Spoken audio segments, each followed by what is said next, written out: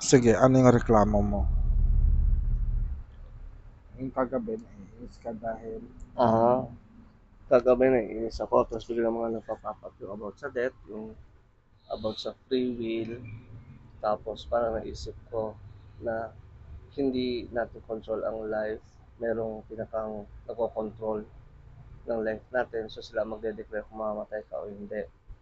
So ikaw sa individual, kung ayaw mo pang mamatay pero gusto na kung sino man yung nagko-control na mamatay ka, wala kang magagawa. So, actually, sinisisi mo ba sa diwata yun? hindi ko naman sinisisi. Or parang kina-question Nagre-question, mo? oo. Ito kasi yun. Actually, mula nung ginawa tayo, binigyan tayo ng buhay ng Diyos, ng mga diwata, kasama yung free will. Yung free will na yun, yung kapangyarihan ng bawat isa sa atin na mabuhay, na gawin at maging malaya tayo. Ngayon, kung bakit nagkakasakit ang mga tao at biglang katulad sa akin, biglang na magkakasakit, no? May stroke na, sakit mayaman, hindi dahil sa ginusto to ng diwata o ginusto ng mga tao o ginusto ng mga ninuno natin na magkasakit tayo. Kasi sa buhay natin dito sa mundo, it is a battle of free will. Alam mo yon, battle of free will. Kumbaga yung free will ng isa, Hmm, lab, laban sumasakop sa sa free will. free will ng iba. Kaya nga merong manggagancho, manloloko. Kung walang magpapaloko, walang manloloko. Kaya nung unang panahon, meron tinatawag na dunganon na tao, yung pinakamalakas at makapangyarihan. Kumbaga soulfully, ika nga, malakas ang kapangyarihan niya na hindi yung espiritu niya o kaluluwa niya napakalakas na hindi madaling impluwensya ng iba. Yan lang din ang nakakalungkot kasi nga parang kung tutuusin, 'di ba? On your part, it is your free will na alagaan mo ako. Pero kung iisipin mo lang ang sarili mo, it will be easier, 'di ba? Hmm. Parang katulad ng ibang mga tao na mas madali lang manghingi at hindi kumilos o magtrabaho.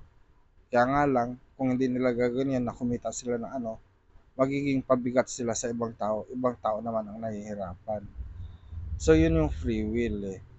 Pero kung papairalin lang yung free will na yon sa sarili ng tao, ayaw niyang kumilos, eh siya rin ang mahihirapan, no? At hindi niya pwedeng isisi yun sa mga diwata na kung gusto niyo ako mabuhay, eh dapat masarap ang buhay ko. Pero paano sasarap ang buhay mo kung hindi mo ikikilos ang sarili mo? Like on our part, hindi naman tayo parang hindi tayo kikita ng pera ng ganun-ganun na lang, especially these days, di ba? Walang magbibigay sa'yo katulad yung mga nanlilimos. So even yung mga nanlilimos na hindi na sila nagtatrabaho, eh it takes time para makaipon sila ng exact amount na kailangan nila. Nagtatrabaho pa rin sila. Ganon din para sa atin, no? Kailangan natin kumilos at mapalakas ang ating sarili para kumita ng pera. At doon din natin na papatunayan na matibay tayo at malakas tayo kung napagtagumpayan natin yung mga pagsubok na yan. It is the same thing din sa mga nagba-bodybuilders, 'di ba? Ang gaganda ng katawan nila at malaki ang disiplinang ibinigay nila sa sarili nila. Although meron din iba diyan na matibay nga ang katawan nila, pero a part of them such as yung emotions nila, meron din yung mga soft spot na hindi nila kayang gawin. Kumbaga nangihina sila. So bilang isang dunganon na tao, kailangan mapalakas hindi lamang yung spiritual na bagay, kundi pati emosyon at katawan, Pati mental. pati mental. Yun din yung siguro naging problema ko na napalakas nga natin yung spirituality natin, pero tinira yung weak parts of our body, yung body natin. Kasi hindi mo masasabing hindi tumatalab yung kumbaga yung spiritual power natin ay hindi gumagana na mahina. 'Di ba? Yun ang sinabi ko sa iyo since January. Pagpasok ng taon na ito, pinalakas natin ang spiritual energies natin or maaring yun din, isang bahagi din yon, masyadong malakas yung spiritual energy pero hindi naging compatible sa physical body natin. Kaya yun din dapat ang i-balance natin. So hindi kasalanan ng mga diwata. Dahil kasi naalala ko nung huling iyak ko nung nandun pa tayo sa kwarto. Tinawag ko si Mother Gaia, inang lupa. Sabi niya, wala na akong pakialam sa inyo dahil kasi ibinigay na namin lahat sa inyo. Ang gagawin nyo na lang is kumilos para makuha nyo, makamit nyo kung anong gusto nyo. At yun pa rin ang nakikita kong solusyon or talagang bagay na magagawa natin, ang kumilos at gawin yung mga bagay na gusto natin para makuha natin ang kaginhawaan sa buhay. Hindi siya darating na bigla-bigla na lang from Instant. yung from thin air. Honestly, wala namang ganun talaga. Illusion 'yon. At yung mga trick na ganun ay problema rin ng mga magician kung paano nila i-materialize ang halimbawa, yung pera mula sa dahon magiging pera. Problema na ng magician 'yon. Silver into gold. No. May proseso pa rin 'yon. May process of science pa rin 'yon.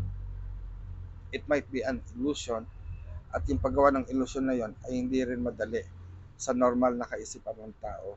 So kailangan talaga ng pag-aaral, malakas na kaisipan, malakas na damdamin, at malakas na pangangatawan. Kasi walang silbi ang talino mo kung ang katawan mo ay mahina. Ganon din yung emotions mo. Kung gwapo ka, pero wala kang utak, di ba? So, kaya ma-maintain yung balance. At yun nga yung problem. At yun nga yung katuruan ng wika na to maintain balance at na ina-adapt natin dito sa Luntiang Agama, maging patas sa lahat. At kung yung salitang patas sa lahat ay hindi ka manloloko ng ibang tao, magiging tuwid ka at patas at makatotohanan at makatwiran. Meron ka pang sasabihin, tatanong? Wala na, nito ka na. So yan lamang po. Maraming salamat. Salamat. Paalam. Bye-bye.